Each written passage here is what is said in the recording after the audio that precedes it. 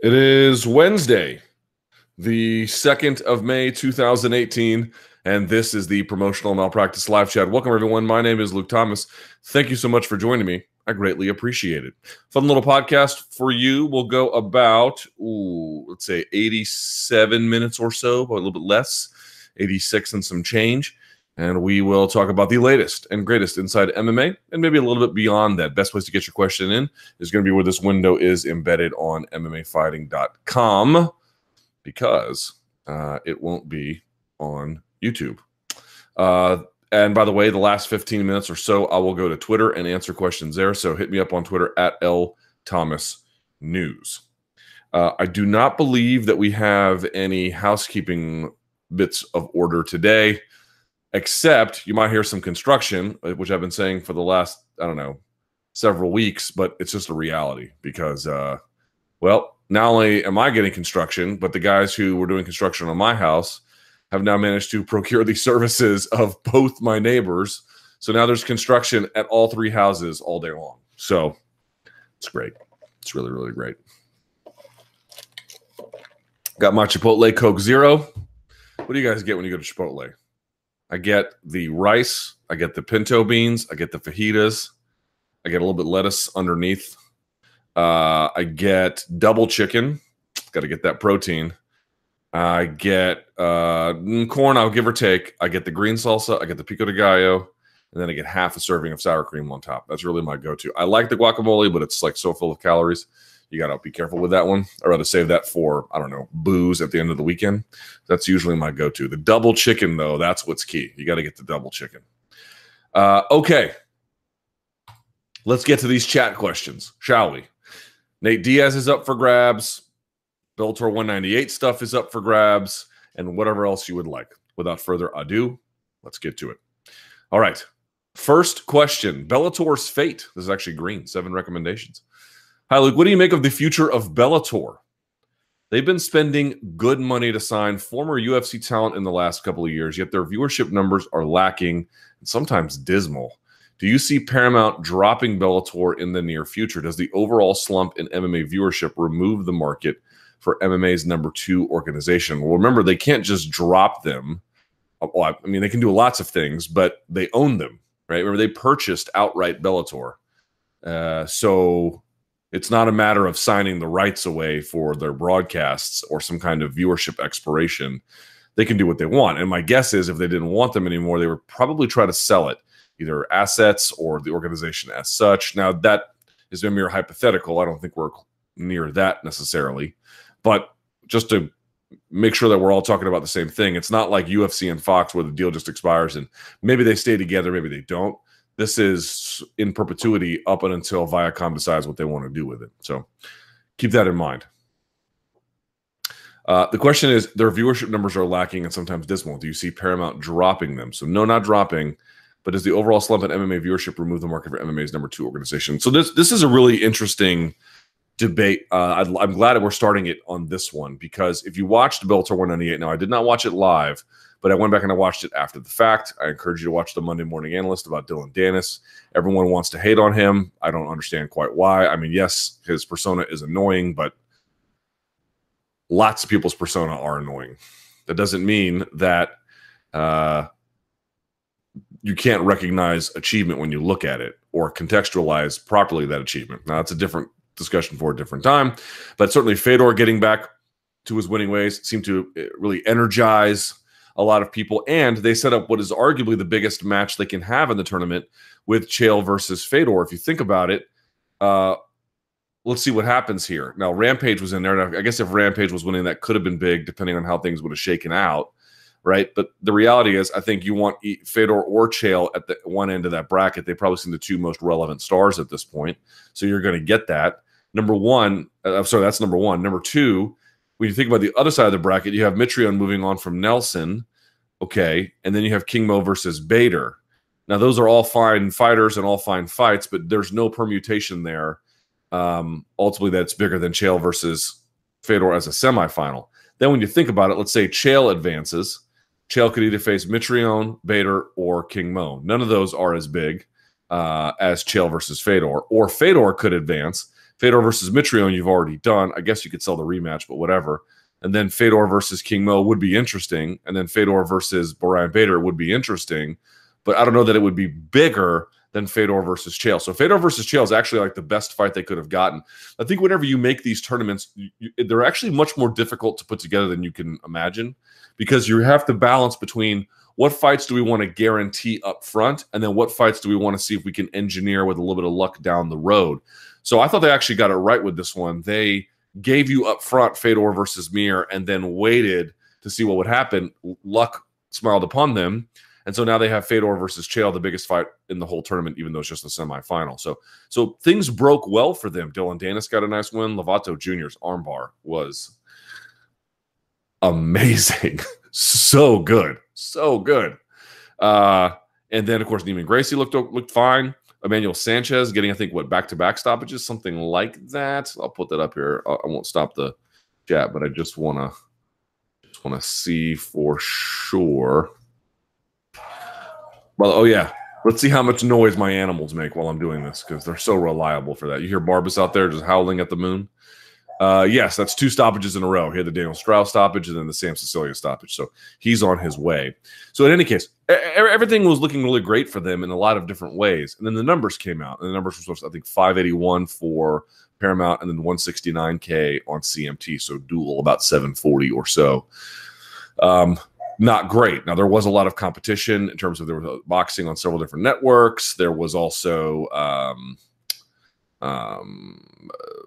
playoffs, I believe NBA and hockey as well. So it wasn't like they had an easy opening where they could just sail on in. But those numbers, I think, are the bare minimum of what I would call acceptable. So they met the acceptable threshold, but they are far from great and not even close to very good either. So what does this mean? You follow up on Bellator 190, was it 7's ratings, which were shockingly bad. And now you have this. We'll see ultimately what the DVR numbers come out to be. But I've had a couple of theories about this. One is that as MMA contracts, what does that do for the ability, as you indicated, to have a number 2 organization? I still think that theory is in play. Number 1, I have been resistant. Okay, so that's one. The second part of that theory is, look, everybody is struggling on television. There was an article today in Awful Announcing about all the networks and how many homes they're in less each month, month over month. And what you notice is like some of these channels, like the Big Ten Network or some of these networks devoted to particular sports conferences, they're really suffering. However, it's not like ESPN and FS1 are not experiencing blood loss as well. They're not nearly as much as those like Big Ten networks. They're the ones I mentioned before, SEC Network, things like that. But they're all experiences losses across the board. Everybody is not getting out of television what they want. So I think, one, you have this North American MMA contraction. On top of that, you have the changing dynamics of television. I do think Viacom is being hit particularly hard. That's why you're hearing some of these Viacom, CBS purchase merger talks, right? Because they really need to boost what the company can offer. By the way, no one's talking about it, but the Time Warner AT&T merger trial is happening now. And there have been times and days, I've been following the trial pretty closely. I have to tell you, there have been times and days where the government's case is falling apart. And then they had a day, I want to say what was that? Thursday last week, Friday last week? I can't quite remember, where they got a witness to testify, and it absolutely blew up in AT&T's face. They tried to get DirecTV off of the plaintiff's list. The judge wouldn't let them. So that's going to be a really interesting thing to follow. You now see, this is not exactly related to content creation, but you now see merger opportunities between Sprint and T-Mobile, right? This corporate consolidation, and whether the DOJ will have an appetite for it. My only point is that there are these underlying dynamics. It's not merely about what Bellator is doing or not doing. They are suffering from this larger climate we're all in. And I do think that the MMA contraction theory is exacerbating what they're doing. I will say this. And there's a listener and a reviewer of my work. He is a very smart fan. He is sometimes a pain in the ass, but he is always providing feedback you have to take seriously, even when you agree or disagree. Jason Amati has been on my ass about a theory. I don't know exactly what his Twitter handle is. It might be something like that. He believes that it's time to have a reckoning about the way in which Bellator has made fights. Namely, that putting these freak show fights or this senior tour, Masters MMA up front, that the chickens are coming home to roost on this. Todd Martin of Sherdog has echoed similar sentiments. You can read his article over there. I'll say this about it. I'm opening up to that theory a little bit. I don't think it is by itself explanatory, just as I don't think the changing MMA dynamics of, the changing dynamics of television are solely explanatory, or the contraction theory as solely explanatory. I think it's probably a combination of things. But I do think we need to sort of come back to reality here a little bit and at least begin to entertain the argument that if you look at it, yes, which got bigger ratings? Bellator 198 or Bellator 197? Well, Bellator 198 did. But this overall decline and this lack of sustainability and this lack of an ability to promote properly the Chandlers and whoever else is of the world, could that be a function of this over-reliance on those other kinds of fights? I still think there are some problems with that argument, but we need to start taking that a lot more seriously. We need to have a bigger discussion about it because I think that theory is increasingly gaining some salience. And I will admit that. As long as they will admit that's not the sole explanation. All right, Paramount Network availability. I live in Canada, this person writes, and just had to change my cable package. My cable provider has package channels in such a way that you have to buy from top-tier packages to receive the Paramount Network. This was not the case when Paramount was still called Spike. I know this isn't really related to the question, but it may have something to do with Bellator's lower ratings. Well, if they went to a higher tier, that shouldn't reduce the amount of homes they're in. That should actually potentially open it. When networks go to a lower tier, yes, you typically pay less, but it's because they're in fewer homes, right? The way the bundle works is because the cost is spread over a wider base. So I don't know exactly what the problem is with what you're discussing, but someone says, I'm in the US and my cable internet package with Comcast costs $120 a month and does not include Paramount. So again, I don't get paid by any of these people. I'm just telling you guys what I've done. I've cut the cord. I don't know what y'all are waiting on. If you have good, if you don't have good internet, maybe wait a little bit. Or if you've got a really great cable package, some people do. I don't know who left in this world does, but some people have these really low bills where they're able to get internet and all the channels that they basically need, and the bundle together works for them. If it works for you, there's no need to change. But for me, I was getting raked over the coals financially. It was like I was paying for a high-end luxury automobile in my effing cable bill every month, and it was breaking my back. I literally couldn't afford it. I was like, what are we doing? So I wound up keeping my internet. Well, actually, I bumped my internet up in speeds, but I just cut the cord. I use Sling, and Sling has a highly customizable package. They have like a base package of 25, and then you can add DVR services if you want, or certain tiers. My wife, we pay like $5 extra. We get like Latin channels for her, that kind of thing. And you can get Viacom channels that way. I think you have to pay a little bit extra for it, but you can get it. And then I also pay $35 a month for YouTube TV. Covered.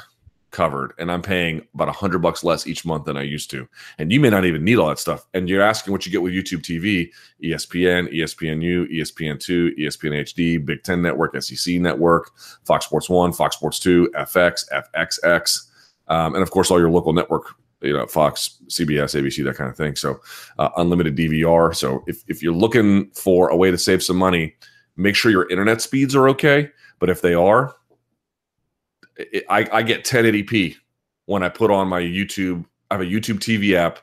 So I had an old ass TV. I mean, it was a nice flat screen, but it was old. And I didn't realize how bad old TVs were. So a buddy of mine moved to Europe and had to sell his TV. I bought it at a reduced price, and it's like 6 months old. And it's got all the apps built into the TV. I know I'm a donk. I just didn't know how good TVs were today. And you can install a YouTube TV app on the TV. Now, you can do it, I think, through Roku coming up soon. But in any case, you can just cast it for the Chromecast if you don't have that. And on my app on the TV, I get 1080p. So I was watching the Wizards lose to the effing Raptors, but at least I was watching it in high def. $35 a month. Can't beat it. Speaking of the devil, Dylan Dennis, I am so glad you asked this question. Hi, Luke. How are you? Effing great. It was only his first professional fight, but what did you make of Dillon Danis's performance on Saturday? Obviously, his striking didn't look very good. No, it did not. But do you think over time he can improve it? I remember after Mackenzie Dern fought, you were saying she needs to practice wrestling so she can get the fight to the ground where she can dominate. Would you say the same for Danis? Also, where would you rate his BJJ game among other top MMA fighters? Would his pedigree be as good as Maya, Jacare, or Verdum? You spelled Maya wrong. No. And finally, does he have the type of BJJ style that you think will translate well to MMA? Thanks for your content from Ireland. Well, thank you. Great question. Someone says, I met him in Rosemont. This person writes, he's as big of a douchebag in real life as he is on TV. Funny thing is, he acts like he's hot shit, but he was waiting for an Uber in the Target parking lot like everyone else. We've all been there. You know what? God bless those Uber drivers. Someone says he's basically a higher level Mickey Gall. Stand-up is about the same. No, Mickey's stand-up was better, and Dennis's ground game is infinitely better than Mickey's. Not even comparable. Okay, this is a great question. So the response to his fight led me to conclude something, which is I'm not sure you should be making your pro debut on TV. Think about this for a second. Ed Ruth, I'm not sure exactly where he made his pro debut, but he's essentially compiled a handful of fights under the radar in Europe, on prelim cards, that kind of thing. Tyrell Fortune, same thing. That is the way to do it.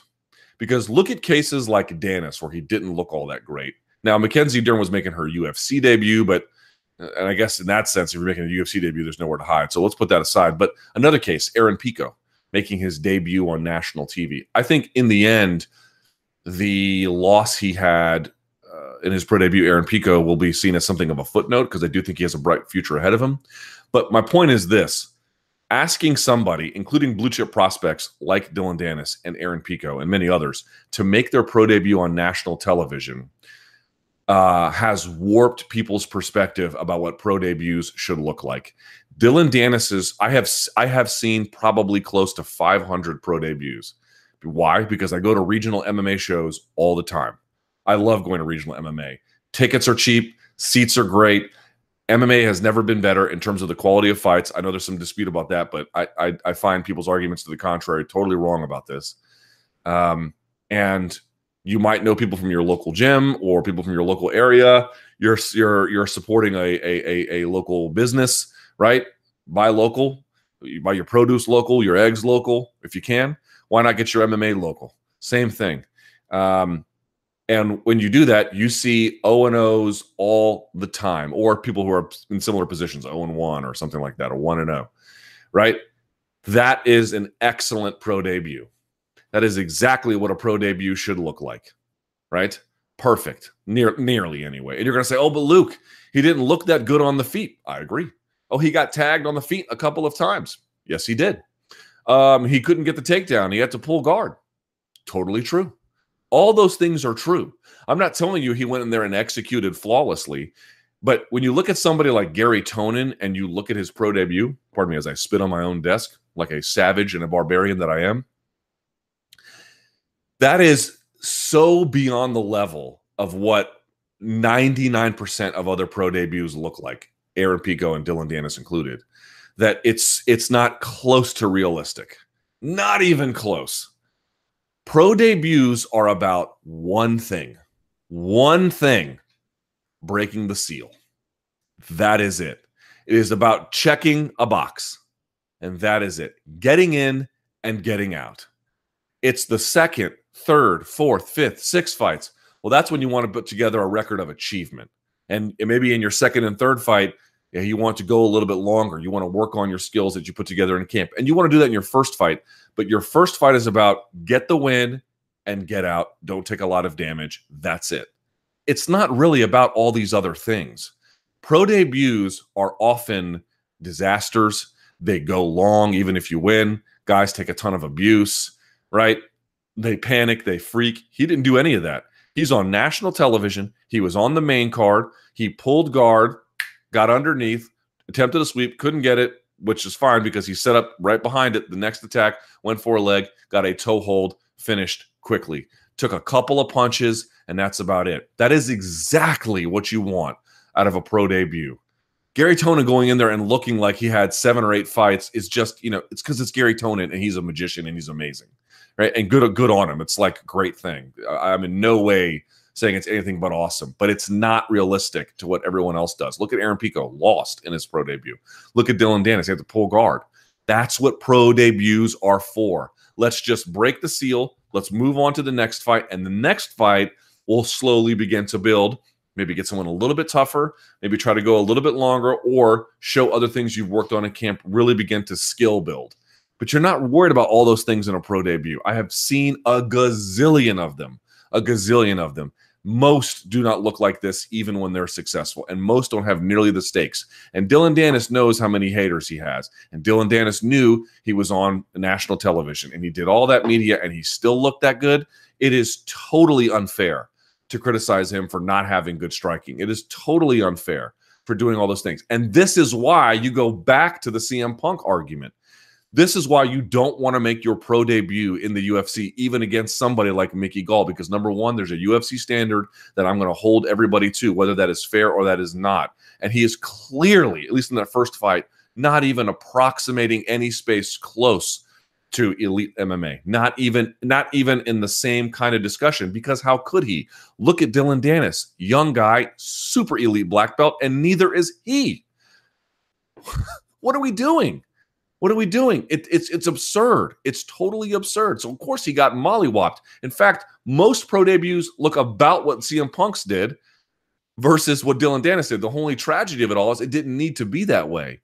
If he had fought on some regional show like Dave Bautista or something like that, he could have gotten a much more enriching experience. He got paid. Great. But that you don't learn shit from that. So this is my point. It's not that you look at what he did and you say, oh, I can point out all these mistakes. Yeah, relative to the highest level, it's his debut as an MMA fighter in the professional ranks. It is supposed to look, and did, very rudimentary. It's also supposed to not be too taxing, and it's also supposed to be a win. Mission accomplished. Now, you're asking about his pedigree. Is it as good as Maia, Jacare Verdum? No. All those guys are multiple-time winners at the highest level at black belt in the gi and without the gi. One of the tragedies of Dennis was through brown belt, he was absolutely destroying everybody. And he was part of that Marcelo Garcia brown belt all-star team. Him and Manshur and Mateus Diniz and what's the other guy? There's a couple of them. Is it Satava? Jonathan Satava? A lot of those guys, just absolute savages, right? All of them. And there was more than just those guys as well. And him and Manshur are now over at Unity BJJ. Hot take. I actually think Manshur is better than Dennis at BJJ, but different thing. But the point being is his black belt journey never really got to complete. And he gave Gordon Ryan the toughest match of anybody in his division at ADCC. But by the time he began to mentally pivot to MMA, you could see it with Mackenzie Dern. By the time she mentally pivoted to MMA, they just weren't the same competitors. And so the real tragedy for Dennis is, was he on the same path to be a Maia or a Jacare Verdum? Yeah, he was on that path. Now, ultimately, would he have been that guy? I don't know. But he was on that path. He got a little bit derailed because of MMA. So I can't say that he's accomplished the same things that those guys have, because it's not true. If you're looking to compare their resumes, a great site to go to is BJJ Heroes, something of a Tapology or Sherdog Fight Finder or Wikipedia for jiu-jitsu accomplishment. Check out what he's done there.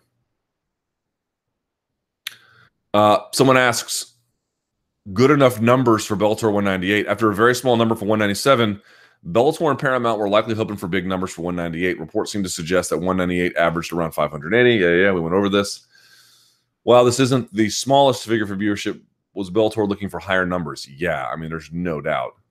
I know you've spoken a lot about the demographic change from shifting from Spike to Paramount, but after these numbers for 198, are you more or less worried about the future of Bellator? I'm absolutely worried about the future of Bellator.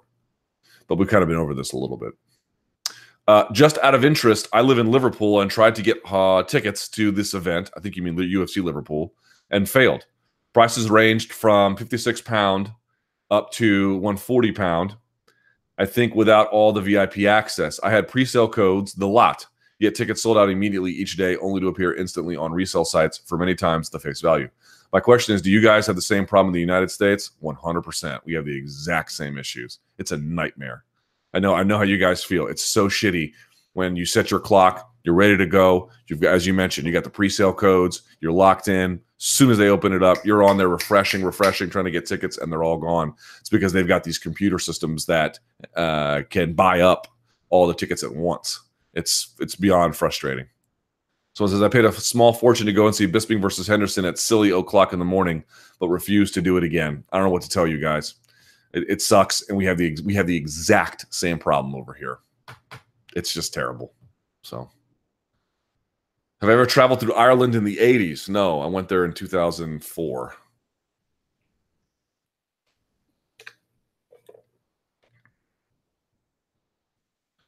There's a guy asking me a question, and his name is Bill Balsack. Let me jump one and come back.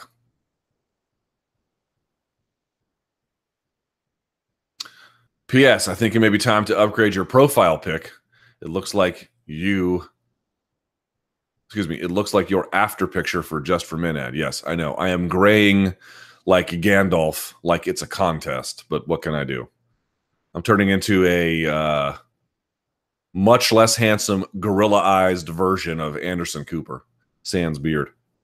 All right. Future regarding Nicco Montano. Hi, Luke. After winning the inaugural 125-pound women's belt, fight fans haven't heard from Montano. There have been rumors saying that she hasn't been accepting fights when offered by the UFC. Potential opponents such as Valentina have been mentioned, but nothing has been confirmed. Do you know why she's been on the shelf for so long? Blah, blah, blah. Now, folks are mentioning that she's had a number of issues. She had her tonsils taken out. We tried to get her on my show this week, and her manager told us that she had a tonsillectomy, which can be a bit of a problem. And she's had a number of other issues. I also think that it gets lost that she was living in a basement prior to the Ultimate Fighter, and I'm sure she had a nice paycheck from that, but that won't alter your life overnight. So she probably still has some financial constraints as well.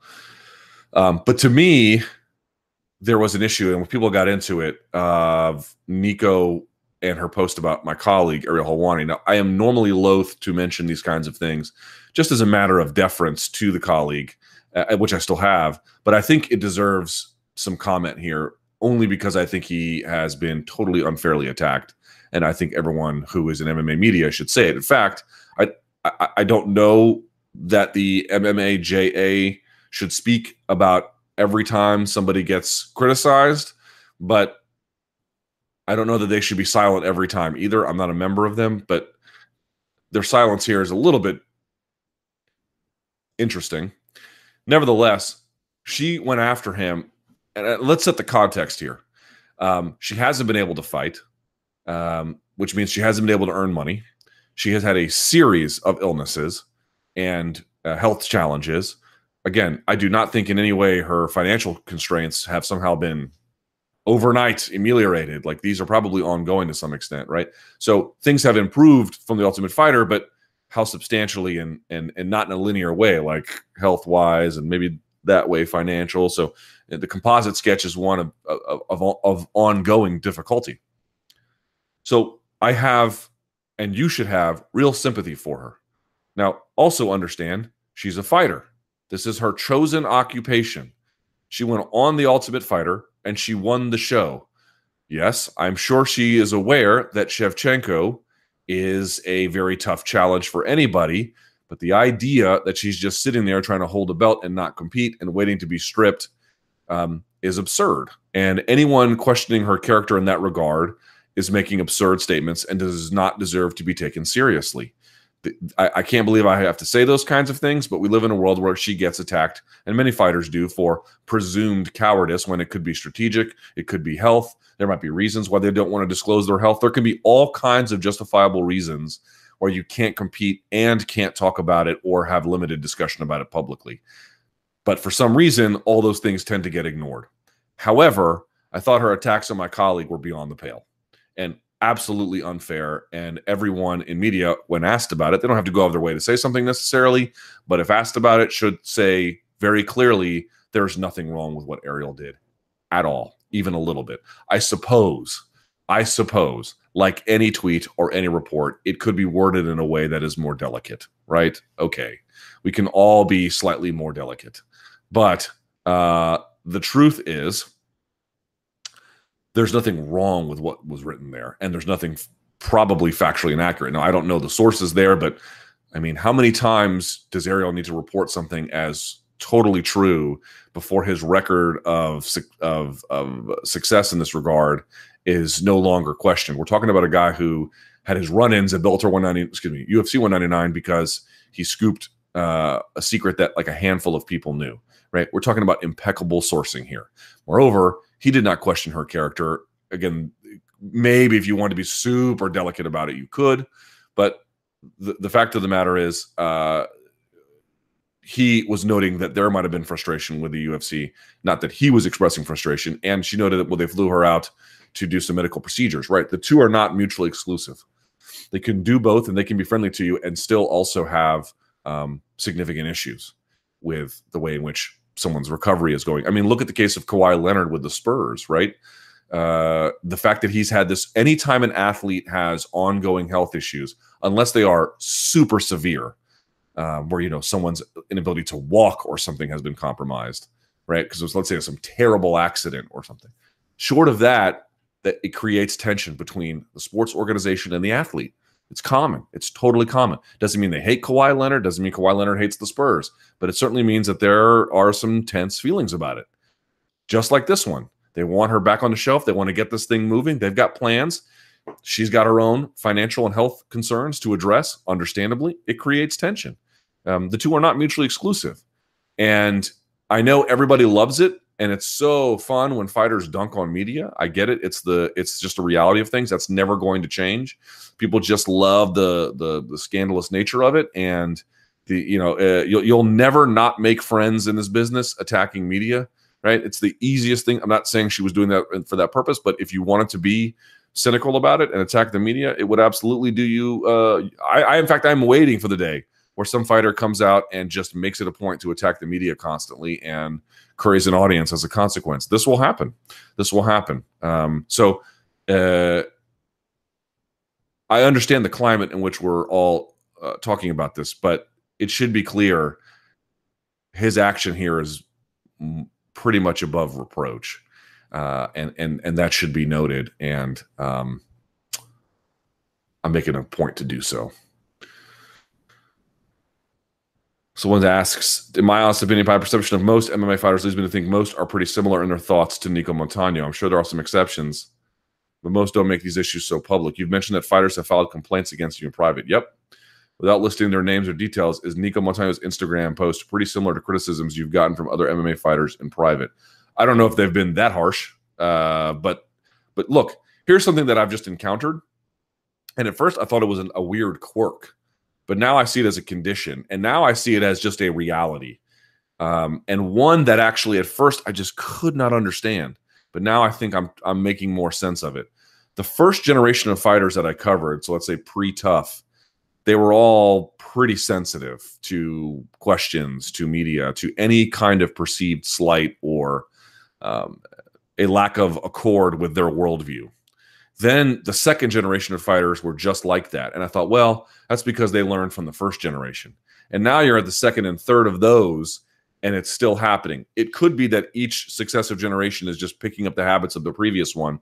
Or it could be that a condition of being a really good fighter, a UFC champion, right, is that these guys are sensitive. They're very sensitive. They're sensitive in ways that in media, it takes time to understand. And I think I'm finally coming around to it now. Number one, understandably, it has to be hard to have people who you think are physical inferiors to you, to have them commenting on your abilities or your success or your failures. In their mind, the people commenting don't know anything about the occupation. They don't know anything about you, what gives them the right? It's sort of difficult to process is one. And I think the other one is, I think these guys are intensely competitive. intensely competitive, and they're protective, and they're strong. But they're strong in a way where they're like, it's on, it's game 7 with them all the time sometimes, where any kind of perceived slight, Ariel did nothing wrong, but it was a perceived slight, and they go off, they're like this ticking time bomb. And sometimes you say things and it doesn't bother them at all. And sometimes you can say the most innocuous thing imaginable, and then they lose it, and then they lose it. And it happens all the time. It's happened to me throughout my career. I've had so many calls from so many promoters. What did you say? Blah, blah, blah. Like, it just happens all the time. And then you go back and you're like, what did I say? And the case of someone who snitched, not even snitching because there's nothing to hide, but the one who, I could not possibly have less respect for this person, who went to the UFC to complain about what I had done. Under review, all of the questions that person had raised completely collapsed upon examination of their claims because it was an insane claim. It was a completely insane claim. And so you just have, it's like this weird thing that you have to, in media, be like, what's good advice? Be prepared for backlash. Be prepared for some of the people that you cover could not be greater. Matt Brown will open up his world in ways you couldn't possibly imagine. And he doesn't take shit, but he listens, and he tries to reason through the world, and will accept a degree of openness and dialogue about his career. And there are other ones that they will not tolerate it at all. And it will spring up in situations where you least expect it. But if you're asking whose side am I on, I have genuine appreciation for Nicco Montano, and I have genuine, to the extent I can from afar, trying to have some sympathy for her condition and her situation and how frustrating it must be. But I'm sorry, it was completely out of hand what she said about him. Switch of camps. Luke, are there any fighters out there at the moment that you think could benefit from a change of camps? That is a hard question to answer. You go, some issues that might spring to mind. Either they are not performing overall at the moment, and a move to a certain camp may help them. They are, but a small limited gym and a move to a bigger gym with sparring partners facilities may help. I think generally, I don't know how to answer that question, but I can answer it this way. In fact, I'm supposed to have a technique talk coming out on Saturday. I spoke to the director of strength and conditioning at the UFC Performance Institute. And you might say, well, what does that person know? They're just a health coach. One of the things they're studying, it turns out, and I'm not spoiling this. There's a long explanation for this that I won't get into, but I will give you this much. One of the things they're studying at the UFC Performance Institute is, well, think about performance. What does performance mean? It can mean a lot of things. Hey, are you getting the right jiu-jitsu training, and how much and how often and what kind, and all the skill development, and are you eating right? Are you getting good recovery? How much weight are you cutting? All the things that we traditionally know. One of the other things that they're looking into, and they haven't come to any firm conclusions, but they're looking at just ask yourself, what is the optimal model for success? What does that look like, right? And partly that's a function of wealth, so that's going to limit it. But let's say at the highest level, and let's say wealth is not necessarily an inhibiting factor. In other words, everyone at that level has sufficient wealth to make the model work. What does that model look like? How is it structured? And again, I don't think they've come to any firm conclusions, but one of the things they're looking into is, are these mega camps the best way to go about it, right? Because these mega camps, well, they're sometimes a business too. Hey, we got to get everyone on the floor at the same time. Let's just have a 3 p.m. pro practice. Well, maybe in this giant group this way, or even training at 3 p.m. in this way, is not necessarily best for you. Maybe some kind of other tailored program actually works better. Or maybe for some people, that kind of rigid structure that forces you to raise your game, maybe that does work for you. Point being is, we need to rethink how we do this.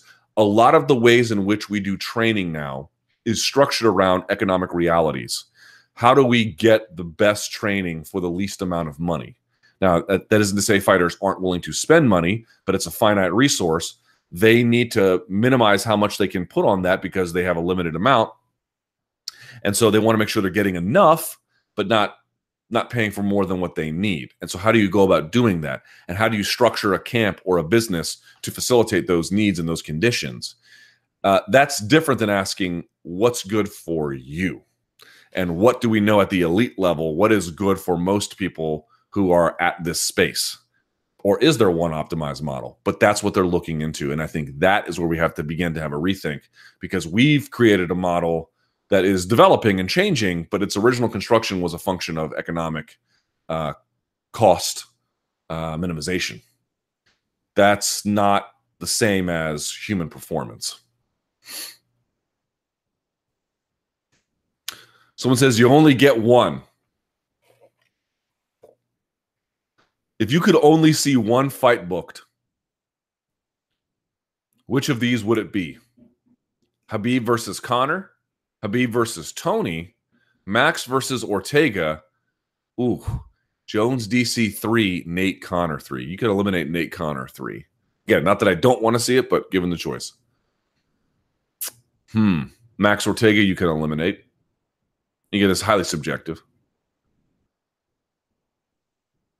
Jones DC3, you can eliminate. Yeah, Khabib versus Conor, for sure. But Khabib versus Tony is probably 2.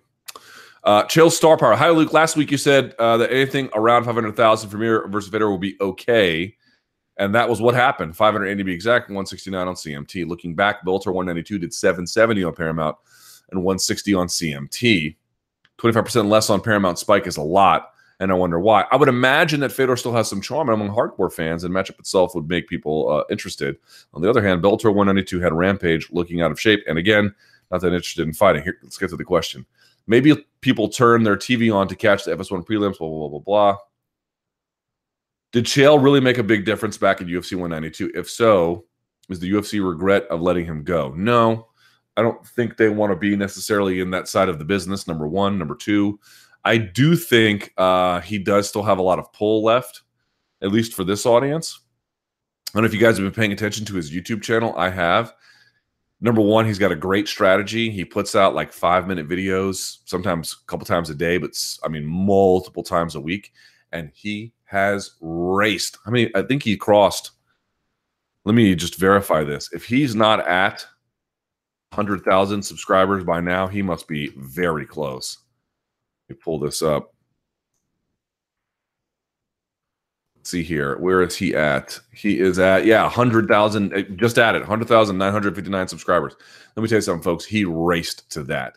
As somebody who's trying to build his own channel and, of course, has helped out with MMA fightings as well, that is no small accomplishment, man. And so I just think he understands audience development. He understands how to curry favor. He understands how to stay relevant. And that is exhibited both by when he's in that cage, he knew exactly what to say. When he's online, he's got a great strategy for exposure. When he's on his podcast, he's got interesting things to say. He's an interesting guy to begin with. And there's a question about like what kind of competition they were facing back in the Bellator 192. Plus, that was part of the launch of the network. So it was this big to-do, this big effort around it. And they spent a lot of money on that. So it's probably a confluence of factors.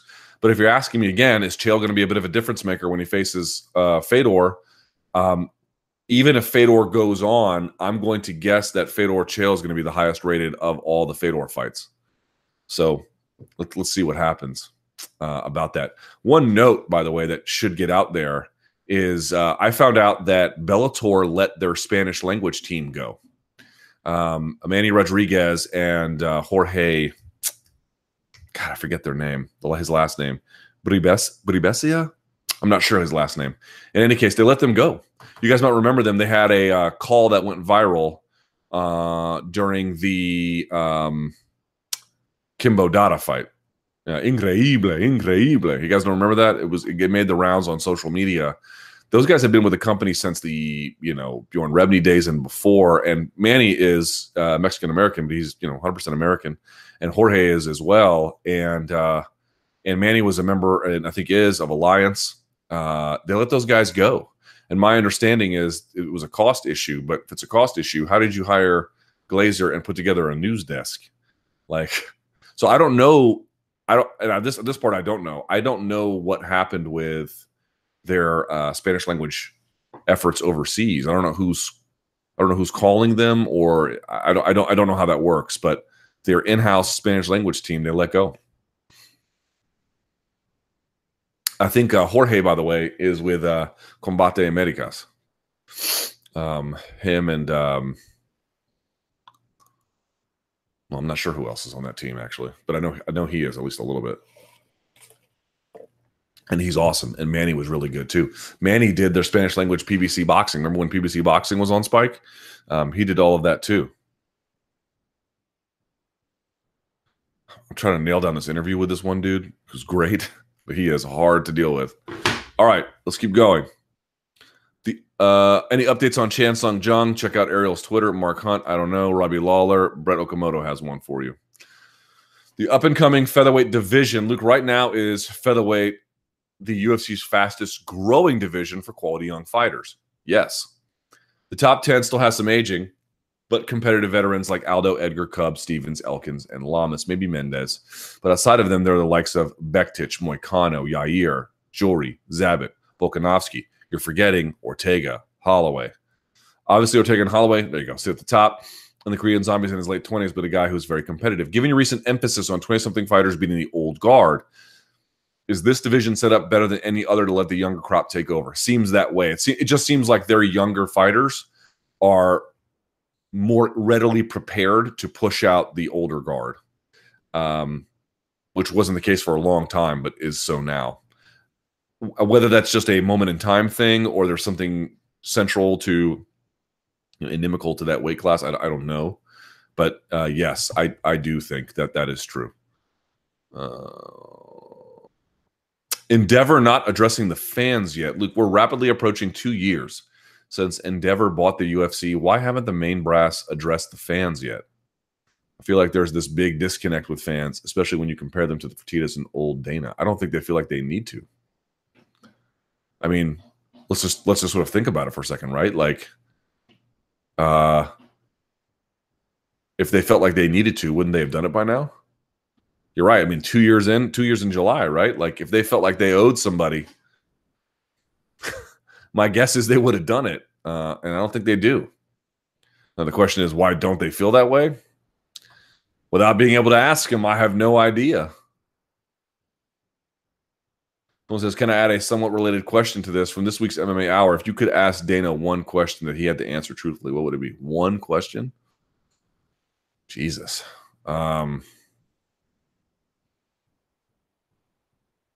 Lord, one question. What's the biggest mistake you've made in this business? That one. Because remember, you have to answer it truthfully. Because there's so much that they've done right. And we kind of all know that because it manifests itself. I'm sure there are some things that they've done right that we don't know about, that maybe they don't get credit for, but Oh, by the way, Danny Segura says Fox Sports Latin America has its own team for Bellator, Spanish language broadcast outside the U.S. Emiliano Candido commentates there, and I think Manny is at Combate too. Okay, good to know. In any case, those guys are gone from that. But back to the question at hand. Yeah, it would be what's the biggest mistake you've made if you had to answer it truthfully? Because, as I mentioned, they've had a million successes. Most we know about, some we probably don't. They probably had a series of minor failures. But what's one that they look back on and are like, we botched that? I would love to know, because I think that would tell us a lot. Nate Diaz. I can't believe no one has asked about Nate Diaz yet. Me too. Is he coming back in August? We'll see. How far along do you think the negotiations are?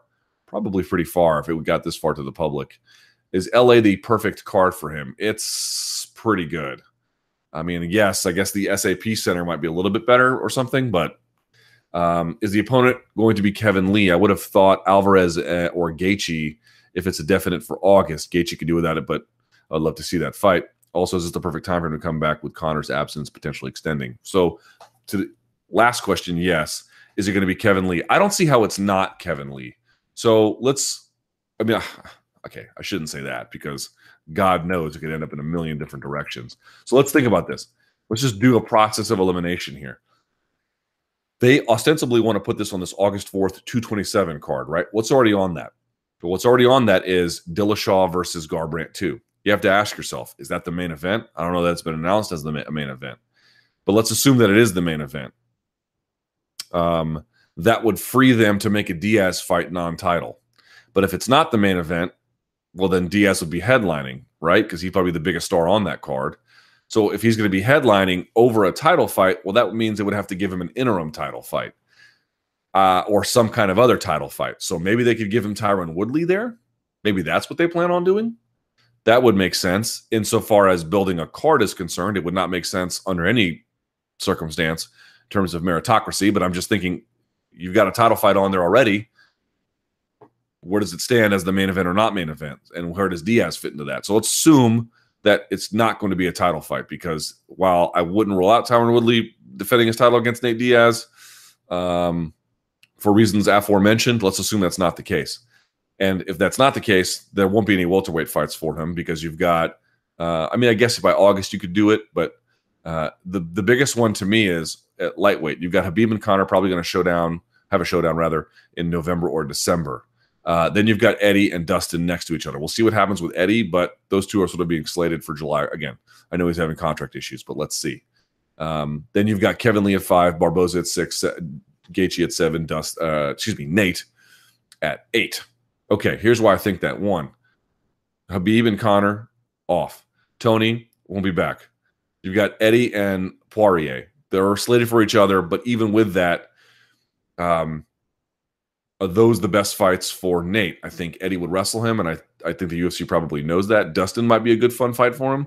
So let's see what happens with Eddie. You could do it that way. But to me, Barboza, coming off a terrible fight, they might do it, but it just doesn't seem like the best opportunity. Justin Gaethje, same thing, although that would be any fight Justin's in is pretty tremendous. But the Kevin Lee one just stands out for a couple of reasons. 1, Kevin Lee at 25 years old, I think they think this is a guy we need to get some extra exposure to, and if we do, that'll pay dividends down the line. Moreover, he would sell the fight in a way that Barboza couldn't, and Justin Gaethje just doesn't necessarily need to, but also couldn't. Kevin Lee would get in his face, and he would do interviews, and he would talk smack, and he looks really good, and he looks like a championship contender. I just think that's the one that makes the most sense, because you can avoid a title situation for 227, and you can get a guy who I think the UFC believes in the long term, in Kevin Lee. You can get that rub from Nate Diaz, potentially. Yes, Kevin Lee might wrestle him too, but Nate Diaz's guard, pretty exciting. We've already seen Kevin Lee have, well, I won't say submission issues, but certainly got submitted from guard the last time he lost. There's something there that kind of the connectivity works a little bit. I just think by a process of elimination, that's the way you should go. But what direction will they go? God only knows. So I was asking about Elias Theodorou. He's competing at like one of the July shows. I forget against who.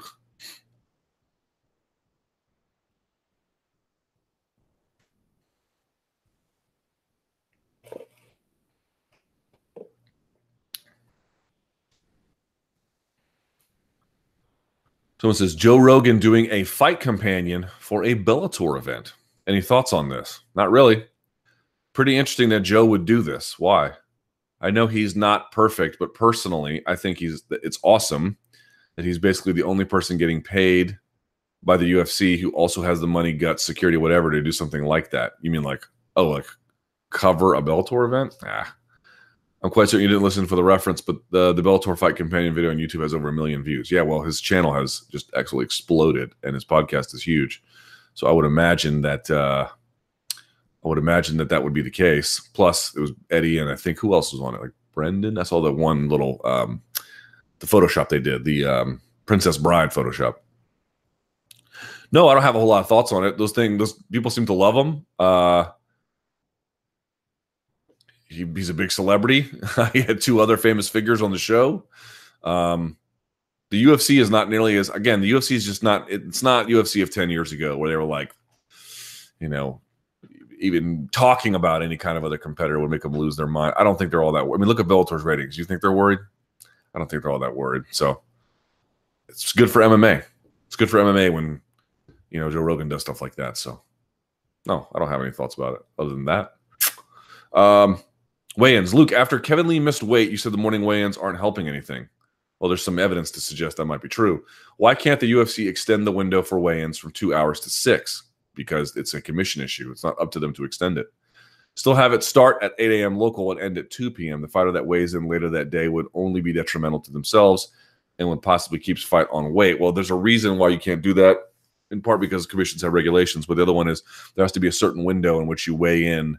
That's in many cases it could be no more than it has to be within a certain window of the event start time, and so that can vary state to state. I think the issue is, and the one thing that bothers me about this is that if the AC fight had been in Glendale, Kevin Lee would have had the 2 hours to make it, or at least attempt to make the 1 extra pound, and he didn't get that opportunity. And again, I'm going to keep bringing this up because no one talks about it, but until we have a reckoning with it, this is going to keep killing us. We need to have a serious rethink about running towards regulation and what it's done, and what, if anything, can be done to unrun from regulation, to run away from it, or at least to seize back control, to make rules better. Because you keep saying, why can't we do this? What about judging? What about refs? What about weigh-in times? What about them? They're not changing anytime soon. It's, why can't the DMV line move faster? Because it's the DMV. And there's nothing you can do about that except show up earlier, I guess. Well, this is interesting. Going back to the Joe Rogan thing, someone says this was especially odd to me because when Jimmy Smith was let go by Bellator and was immediately a guest on the JRE, Rogan said it wasn't possible for Smith to be a guest of his in the past because of their situations, strongly implying that Smith's association with Bellator precluded that from happening. Yeah, it's one thing, though, to have a guy who's on Bellator broadcasts and then another one on your own private YouTube channel just to talk about the event, I guess. I don't know. Again, the UFC has really they've eased up on this kind of thing. So it says more people wanted to hear Rogan talk about Bellator than actually watch Bellator. That's funny. Someone says 90% of Fight Companion is not related to the fights, and people watch just for the overall debate. I listened to one Fight Companion, and that was my experience as well. If Joe puts a Fight Companion on for Combate Americas or something, a ton of people would tune away. I don't think that means much, honestly. If there's some UFC small show on FS1 and Bellator, blah, blah, blah. Okay, whatever. True, false. Aldo beats Stevens in dominant decision. False. By the end of 2020, Bellator is out of Paramount. Oof. Boy, that is a ballsy one. Just to keep me from looking foolish, I'll say false, but I wonder if it's true. Gastelum fights for the title in 2018.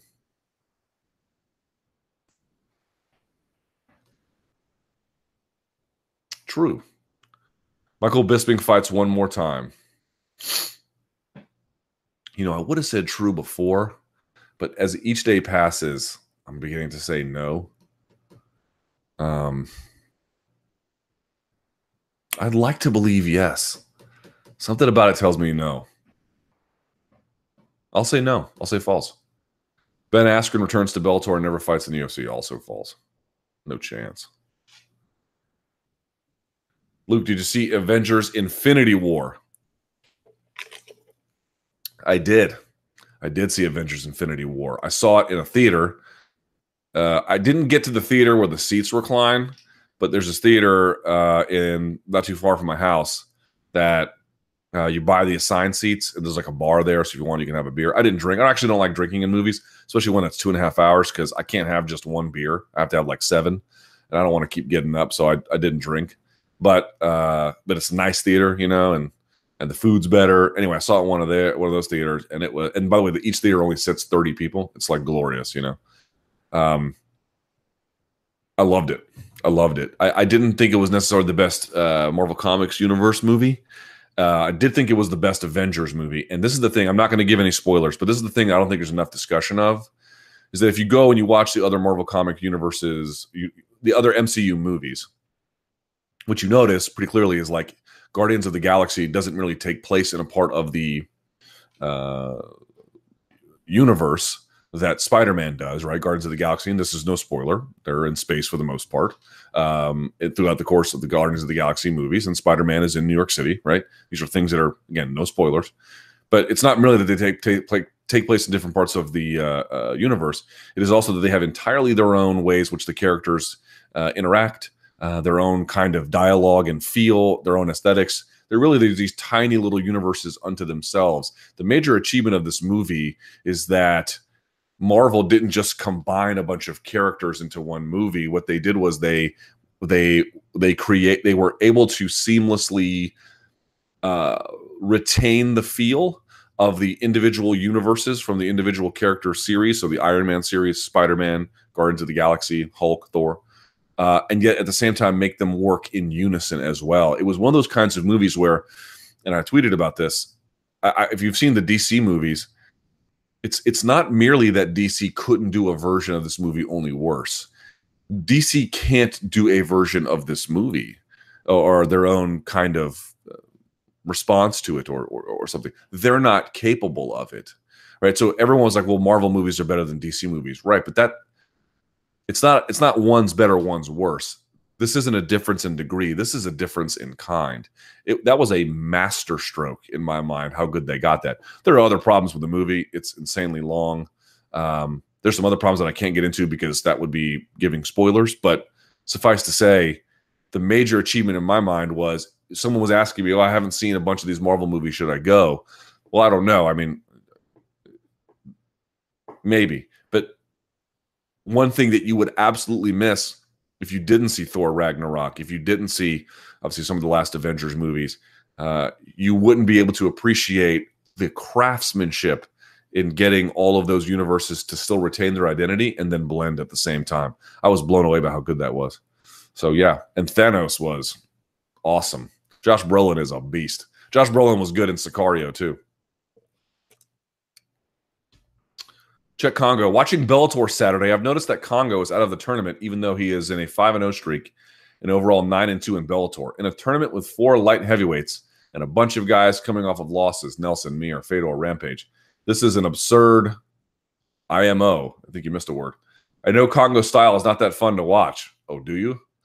But you can't deny his success. Do you think this type of decision in the tournament bouts being spread in 5 months are affecting the ratings? Well, there's 2 different questions. Yes, I do think spreading the tournament out has been granted, they're doing the next one, on May 12th? So they're not spreading those 2 parts far apart, but generally speaking, we started this in, January or so, and now we're, 4 months later, it's just way, way, way, way too long. So yes, that has been a problem, but not including Czech Congo in this tournament, yeah, I think that was a fine decision. I really have no issue with it at all. Luke, have you ever competed or thought about competing in an amateur MMA bout? No and no. Have no interest. Luke, do you ever plan on writing a book? Do I ever plan on it? I don't know. I don't plan on it right now. If so, what are some possible topics you would write about? I don't know. I don't have any. I don't have any interest in writing a book at the moment. I have interest in reading some books, but not writing any. Tough 27 finale headliner. The UFC recently announced that the main event of the Tough 27 finale card will feature Israel Adesanya facing his most accomplished opponent in MMA, Brad Tavares. Tavares has been fighting in the UFC since 2010 and has more fights in the UFC than Adesanya has on his record. True. Adesanya has 2 UFC fights, and his first fight with the organization was this February. I've seen some criticism of this matchup and suggestions it's too much too soon. Tavares should present a stiff challenge. Find myself strongly in favor of the bout. And I want to see the last style bender, blah, blah, blah, blah, blah. What's your take? Here is my opinion. It's like the Edgar situation coming back from the knockout. Even if he got the win, which he did, was it advisable to do that kind of risky thing? And what does it mean for, in his case, recovery, but in the case of Adesanya, development? In other words, first of all, Adesanya could lose here because Brad Tavares is nobody's pushover, and he has put together a pretty incredible win streak and is really coming into his own. He, too, is very young. Folks forget he made his UFC debut at, 21, 22? 8 years later, I think, he is just in there. He has skills everywhere, and he's hard to put away. Even if you can beat him, he's still hard to put away, So always remember that. Adesanya, I think, is a next-level talent. Here's what I'm concerned about. Maybe Adesanya beats him, right? Because Adesanya is also extremely talented. But what I'm worried about is if he beats him, is that a good thing? Because if he beats him like pillar to post and Adesanya shows this incredible growth in a short amount of time, well, fine. But if he goes in there and has legitimate. I mean, Brett Tavares is a good fighter, and he legitimately struggles, but gets the job done. Well, then you've beaten a guy in the top 10. Well, now you have all your fights after that have to be in the top 10. Is that really the best idea this fast? Maybe, or maybe not. So to me, it's like even if you can get the job done, what does this portend and mean essentially for the fight after this one? And is this the catalyst for not directional, but is this a catalyst for speeding up his development when it should be kept at a much more moderate pace? I guess we'll have to see. So my hope is that this is going to sound crazy. Either he win. I either would like Israel to just like blow the doors off of him, or actually lose. And I'm not rooting for anyone to lose. I'm just sort of talking in an abstract way. But like, I worry about him winning enough where they give him somebody like really good, and then he ends up getting in this trap where he's fighting guys he's just not prepared for, and it would take successive losses at that point to push him back to a spot where he would be where he normally be had he just sort of iterated in a normal way. Do I plan on writing a book? No. All right, here's a good one. Athleticism and MMA. Hi, Luke. I got into a recent debate with a friend of mine over the quality of athletes who compete in MMA. He stated that Yoel Romero was one of the best athletes in the world, sports based on pure athleticism. What? And he's certainly a freak athlete. The average size of an NBA point guard is 6'3", 225. Right? John Wall is like my size. And those guys are flying through the air on a nightly basis. Could you help explain the massive difference in athleticism between MMA's best and those who perform at the highest level in the NBA and the NFL? Well, a couple of things. I would actually say that Yoel Romero is one of the best athletes in the world because, remember, he's 40. You didn't see him at 25. He was competing in a sport that has a very high participatory rate around the world, and you could say whatever you want about his wrestling IQ back then. There was no question he was the king of the mat in terms of athleticism when he was out there wrestling. Ask anybody. Daniel Cormier will tell you. So to me, there's enough evidence to conclude that this is a guy who everywhere has been a better athlete than his peers.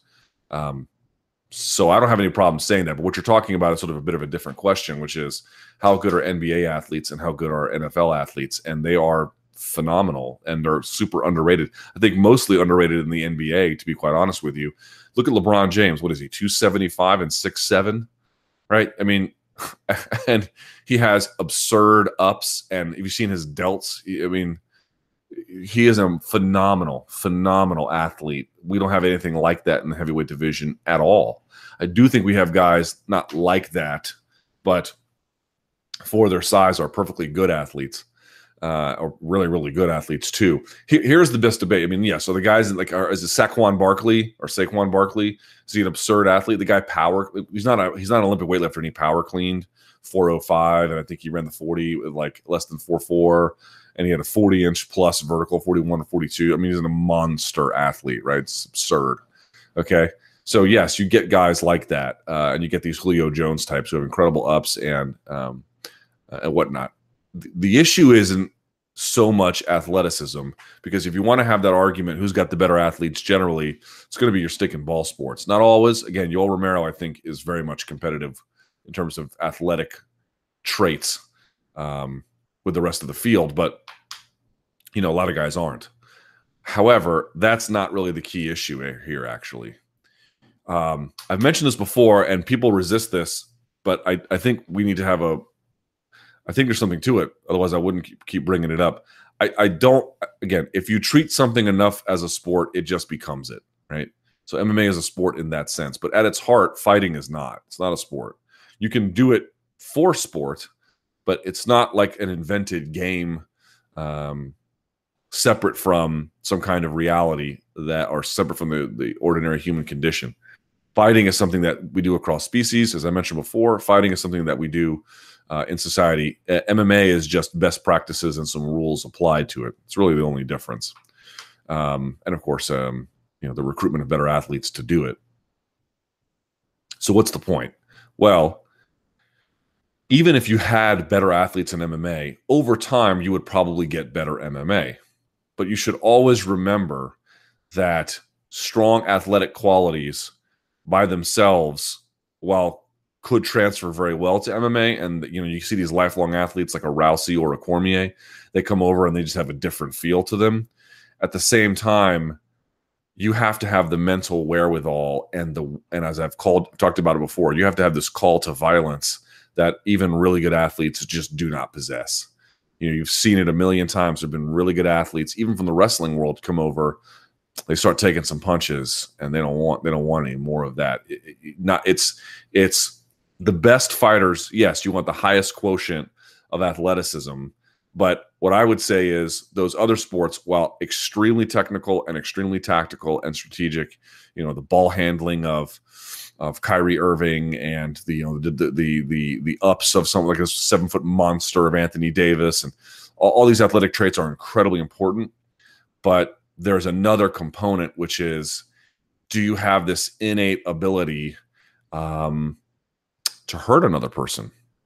Do you have this innate ability to put yourself into a firefight in that way? And that can undermine very easily, if they don't have that trait, a very, very good athlete. MMA success is predicated on having some degree of athletic skill and also this mental capacity for that kind of work. And that's going to make a case often where you'll get a good athlete who has the mental capability to do it, and they will 10 times out of 10 beat a much better athlete who struggles with that component. It's the balance of the two. Now, not necessarily in equal parts, but enough where you have to take that seriously. Very, very much. Always remember that. All right, it's about 2:15. Oh, wait. Yeah, no. It's about 2:15. So let's go to the Twitter machine at L Thomas News. Shoot me a tweet and I will get to it. What's this? Alex Jones is saying Ben Shapiro shouldn't have told Kanye not to go on InfoWars. Says Ben Shapiro has a, quote, conceited douchebag face. Oh, that's funny. All right. Speaking of Infinity War, have you seen Colby Covington's tweet? Yes, I did. He outdid himself this time, not only tagging the two movie hashtags, but adding the quote, or the not quote, but the hashtag NFL draft hashtag. Not a Colby fan, but I find this hilarious. Not only did he do that, and I won't spoil it, not only did he tag that because it came out on NFL draft night, not only did he tag the NFL draft, but what he did was he just gave away plot points. So it was like plot point, plot point, plot point. You're not getting laid. That's what he wrote. Plot point, plot point, plot point. Hashtag NFL draft. Just spraying the block, even if grandma gets hit. I don't know how you can't find that funny. And also, if you wanted some good humor, if you've already seen the movie, go look at the responses to the tweet. Sublime. What's the strangest, in a comical way, UFC fight or moment in a fight you've ever watched? Maybe the spilled bag of ice. That was one.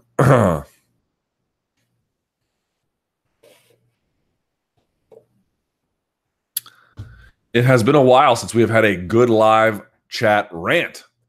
So tell us, what has been grinding your gears lately? What has been grinding my gears lately? I don't know. It's a bit of a quiet time in my anger life. Oh, I don't know that I would say angry about it. I do find that they canceled Triple G versus Canelo because of anti-doping concerns. Anti-doping concerns, by the way, that can easily be explained by the evidence available. But here's my favorite part about it. Ostensibly, what do you want to do with what's one of the reasons why there's purportedly strong anti-doping in MMA or combat sports? And the idea is, of course, fairness is one issue. The other one, of course, is, with these guys and on these drugs, the amount of violence that they can exact on each other would be heightened. It's like, okay, let's assume that's true. But you can't really assume that Canelo just got on this stuff, right? If you're assuming he's on it, he's been on it for a while. So you killed off that fight to book a absurd mismatch where Triple G is likely to knuckle somebody into the dirt. who is totally overmatched by the moment. And I'm supposed to be concerned about whatever marginal gains, if they are even from intentional PED use, that he might have gotten from clenbuterol. Like whatever extra violence he would have been exacted on Triple G would have been a fraction of what he's about to do to this Armenian guy. It's comically hypocritical. Let's see. Much is made about USADA and their testing in the UFC. How does Bellator drug test? Commissions only. I wonder, as several of their current past fighters, Mir, Chael, Krokop, Bonner, Fitch, Vanderlei, have popped in the UFC and have used TRT, but now fight for them without issue. Yeah, commission testing, just like it should be. Do you think Frank Mir wins his next fight in ACB and then comes back to fight the winner in the Bellator tourney? No, I don't. You can only drop one of these two into an active volcano, Kanye West or Justin. Oh, that's easy, Kanye. Just to shut him up. Just stop talking. You know. What about Diaz versus Newell?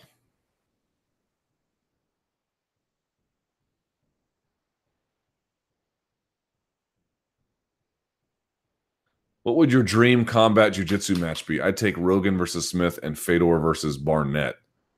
Ooh, I'd take neither of them. I would take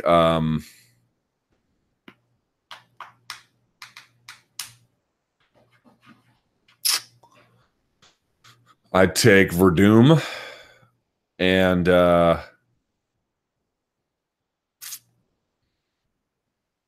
maybe Buchecha or Buchecha versus Hodger combat style.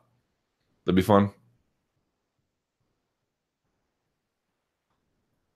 How incredibly wrong, but at the same time wonderful would it be if Derek Lewis was the UFC heavyweight champion? You wish. I think we all wish that were true. Good Lord. You know how great that would be? Having him parade with that belt. Oh, the joy we'd all experience. Ioana Jędrzejczyk versus Tisha Torres in Calgary. What's your opinion on the fight? Yeah, it's a good fight. This is a huge step up for Torres because I feel Ioana Jędrzejczyk is superior to her everywhere. It'll be a fight that probably goes the distance because they're probably going to be striking at range on each other. So that does favor Jędrzejczyk. But yeah, looking forward to it. I don't have a strong opinion about it. Fedor versus Mir did about 500K viewers. Over or under on Fedor versus Chael doing 50K under? Is that enough to justify those 300K purses? Definitely not. Superhero movies, are they really just for virgins? Well, they definitely are for virgins, but I have fun watching them as well. Lovato Jr. versus Maya in MMA. Who you got? Ooh. Man,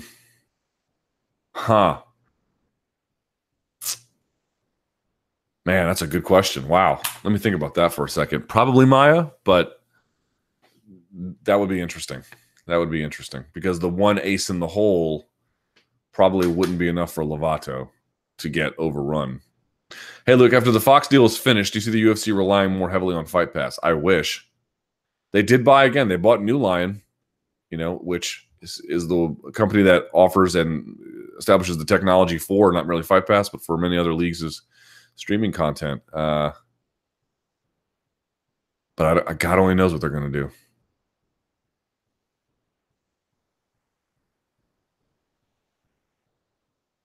It ain't perfect, but my friend had a simple idea that I think would greatly improve the UFC rankings.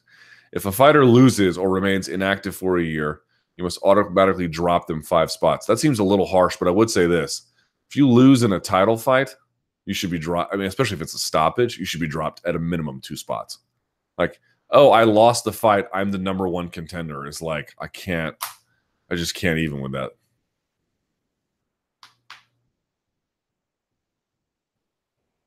Your argument against music artists collaborating to make music, would that apply to a martial artist having coaches in corner collaborating for a fight? I don't even know what that means. Hi, Luke. Demian Maia takes on Usman on kind of short notice in Chile. What are your thoughts? I love this fight for Kamaru Usman. It's a tough fight for Demian Maia, man. I think it's a third terrible matchup in a row for Demian, coming off of 2 losses and at age 41. Got to respect the guy for fighting literally anybody, anytime. One of the last of the Mohicans. No doubt about it, man. Tip of the cap to that guy. But you had Ponzinibbio at 10 before. Now you got number 4, and he's got a name, and it's a style matchup that's probably better for you as well. Like if you're Kamaru Usman, man, you got to take this opportunity and seize it. If they created 2 more divisions, 165 and 175, would have benefit the UFC. It would have some benefits. It's not a yay or nay issue. Is there a net benefit? Is there a net loss? Well, some things would be better, some things would be worse. I tend to believe it would drain the other divisions in a way that wouldn't be great, but it would substantially cut down weight cutting problems, ostensibly, one would think. So there you go. Who do you prefer, Doug Stanhope or Bill Burr? Well, I love both, but I prefer Doug Stanhope by a mile for a couple of reasons. One, he has by far the edgiest comedy of anybody. He will go to places in his comedy that even Bill Burr won't touch, although Bill Burr is certainly, not one for the faint of heart. But, Doug Stanhope did an entire bit waiting for a statute of limitations to expire about helping his mother kill herself, and doing so by self-poisoning, basically. If there's nobody like Doug Stanhope, he has no peer.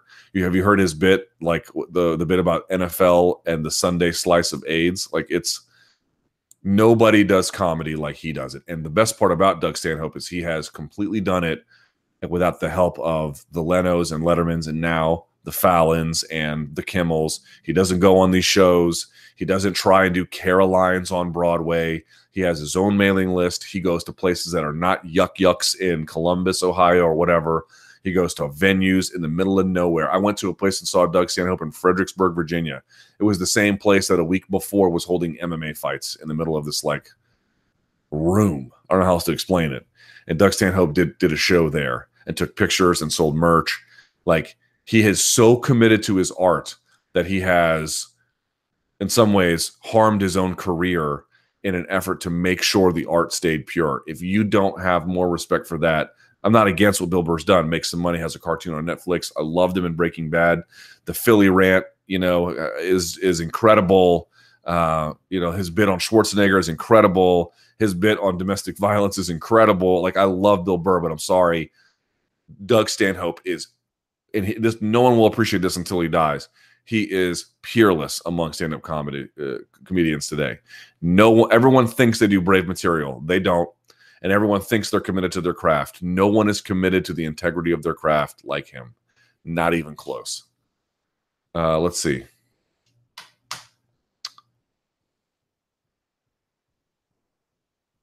Do you think we'll see the appearance of Ubermere? We might. Assuming the Torres fight is 3 rounds, is Joanna at a disadvantage as she seems to be purpose-built for 5s? I do think that the more rounds there are, the better. I don't know that it will tremendously harm her in this case, only because I think she has a natural advantage with the way the styles match. If the UFC reached a TV deal with ESPN, would it grow MMA? Depends on the nature of the TV deal. ESPN is known to promote the sports content they're heavily invested in, like NFL and NBA. ESPN seems to have noticeably reduced coverage of MMA on their staple shows the last few years. Everybody has. Hi, Luke. With MMA seemingly on the decline in the West, that's not true. Do you have any insight into how kickboxing and MMA are doing in Japan? I don't, but Lucas Bourdon on Twitter might, as well as Kaposa, Grabaka Hitman, as well as some other folks. K1 seems to be resurfacing, and many MMA promotions now have kickboxing divisions. ACB, he mentions here, Bellator. Is Bellator kickboxing setting the world on fire? I do not think so. And ACB has a jiu-jitsu division. Are they setting the world on fire? They're not. Kickboxing, I don't think, is... no. And about the issue about the West, well, the West includes Europe, and in many parts of Europe, there's not reason to believe that MMA is shrinking, but rather growing. North America, a bit of a different situation, but when you say the West, gotta know what you mean. Hi, Luke. Do you have any update on Jones and the USADA situation? A while ago, Malky said he hoped to proceed with the hearing by the end of March. It's now early May, and we are hearing nothing. Right. Well, understand something. There is no hearing. There is no hearing. There is no hearing until a finding is made, a ruling is made, and then he appeals it, and then in arbitration, there's a hearing. But there's no hearing without arbitration. There's just whatever they negotiate.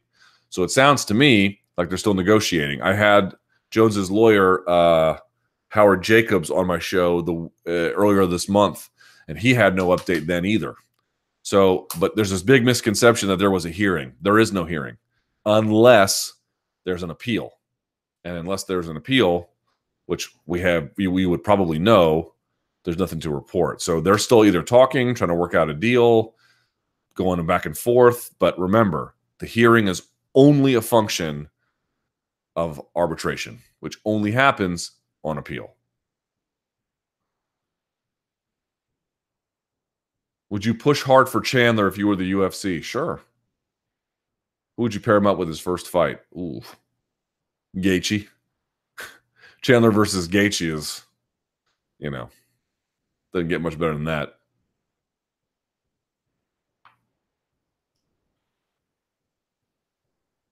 Thoughts on Dan Hardy waiting to come back? Yeah, man, I would love to see it at least one more time. I hope he gets a matchup that he really cares about. Who it would be, I know he wanted a bit of a name, but somebody kind of also competitive. Hard to know who that might be at this point. I don't know. Would they do Dan Hardy, Nick Diaz? I don't know. Or would he go lower than that? I don't know exactly what they would do. And he can. I think he can even make lightweight these days. So kind of hard to tell, but I would love to see it, man. True or false? Kendrick Perkins would have a top 5 mean mug in MMA. True. I would pay top dollar to watch Luke listen to a Kanye album. Would this ever be possible? Oh, I've listened to Kanye albums. All right, that's about it for today. So let's do this. Thank you guys so much for watching. I really appreciate it here. Enjoy Triple G's overmatched fight. Watch me just jinx the whole thing, and now he'll lose. And then we'll lose the Canelo rematch, which would just be everything the overzealous anti-dopers deserve. But let's hope it doesn't come to that. In any case, thank you guys so much for watching. I really appreciate it. I'll put this up on iTunes, itunes.com/promotional malpractice. And yeah, anything else, hit me up via email, lukethomasnews@gmail.com. And until then, stay frosty.